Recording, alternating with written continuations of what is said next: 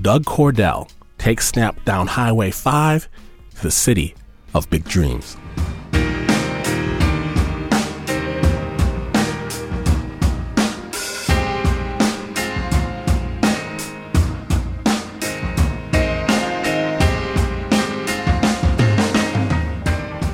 I moved to Los Angeles on a bright November day in 2007, landing at the airport almost to the minute when the Writers Guild went out on strike.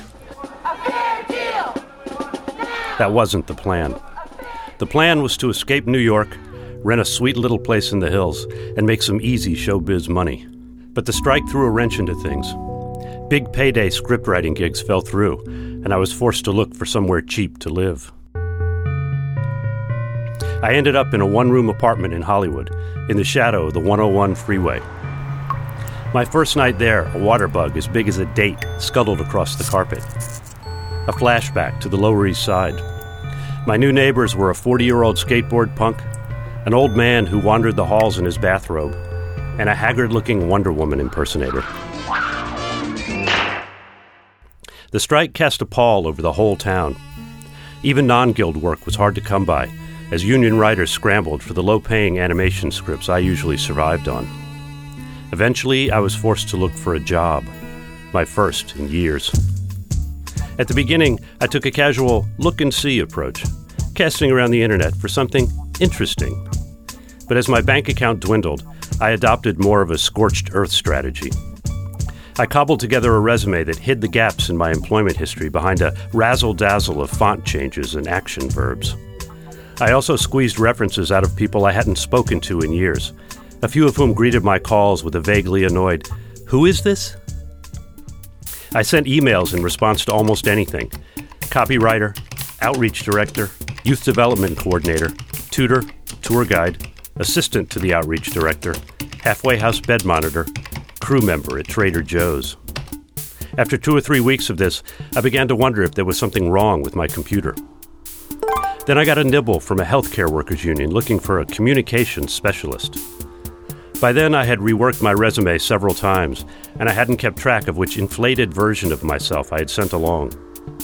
But after an exhausting phone grilling by a recruiting officer, I was invited for an interview.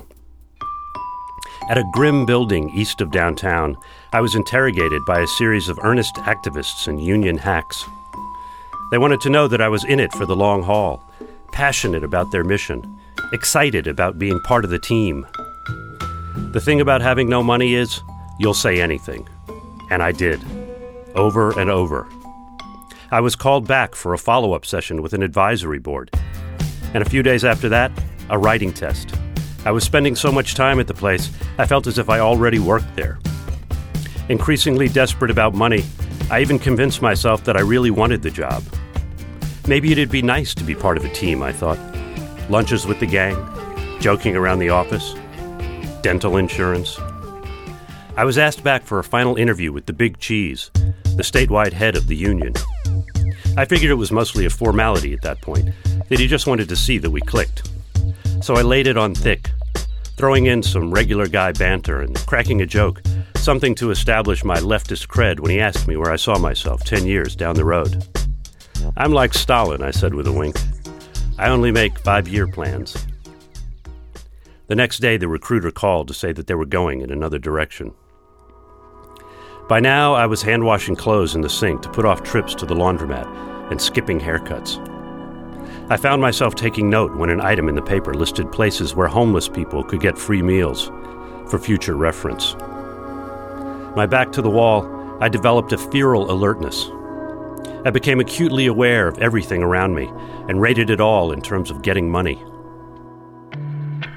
One evening, I went with a friend to a party in the Hollywood Hills. It was in honor of a young writer, the son of a famous cowboy playwright. The house wasn't enormous, but it was perched high with a $10 million view. The cowboy playwright wasn't there, but some of his contemporaries were, all of them carrying an air of hippies with money. How can I separate these people from some of their mysteriously obtained income, I asked myself. "That's an original ruche," my friend said, of a small painting on the wall by the bathroom. "Really?" "Oh yeah," he said. I saw the painting with new eyes. What if I walked out with it, I wondered? They're all so stoned they probably wouldn't notice. I realized, though, that as the interloper at the party, I'd be the obvious suspect. My friend wandered off, and I stepped into the vacant study. On shelves above the desk were the usual knickknacks: a pendulum, a crystal statuette of a dancer, silver-framed photos of wrinkled villagers somewhere, and at the far end, partly hidden by an antique tobacco tin, a pocket watch, also antique, probably white gold. That was something I could easily slip into my jacket, something that wouldn't be missed for some time. I glanced over my shoulder, then gave the room another scan to see if I was missing anything better. That's when somebody grabbed my elbow. "All right, let's go." "What?"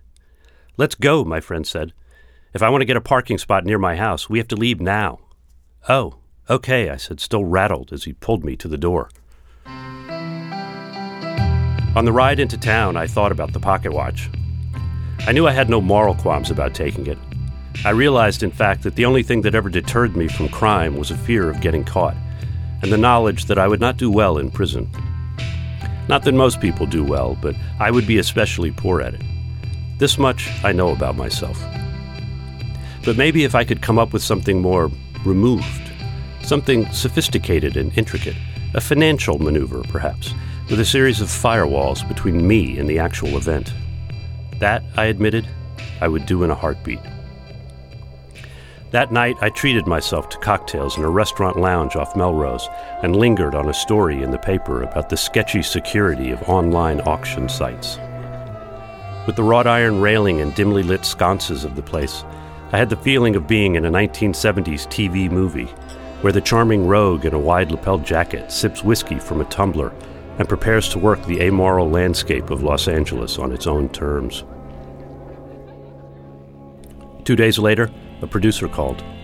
He was intrigued by something I'd sent him, an idea for an episode of his long-running show, a cartoon for 4-year-olds featuring an industrious repairman and his set of talking tools.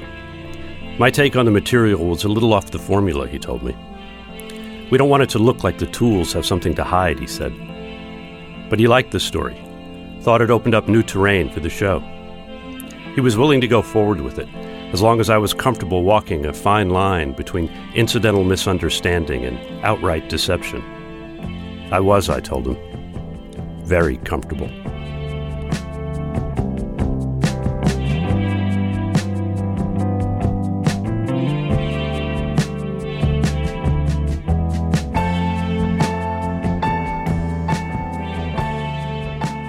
Right on, Doug Cordell.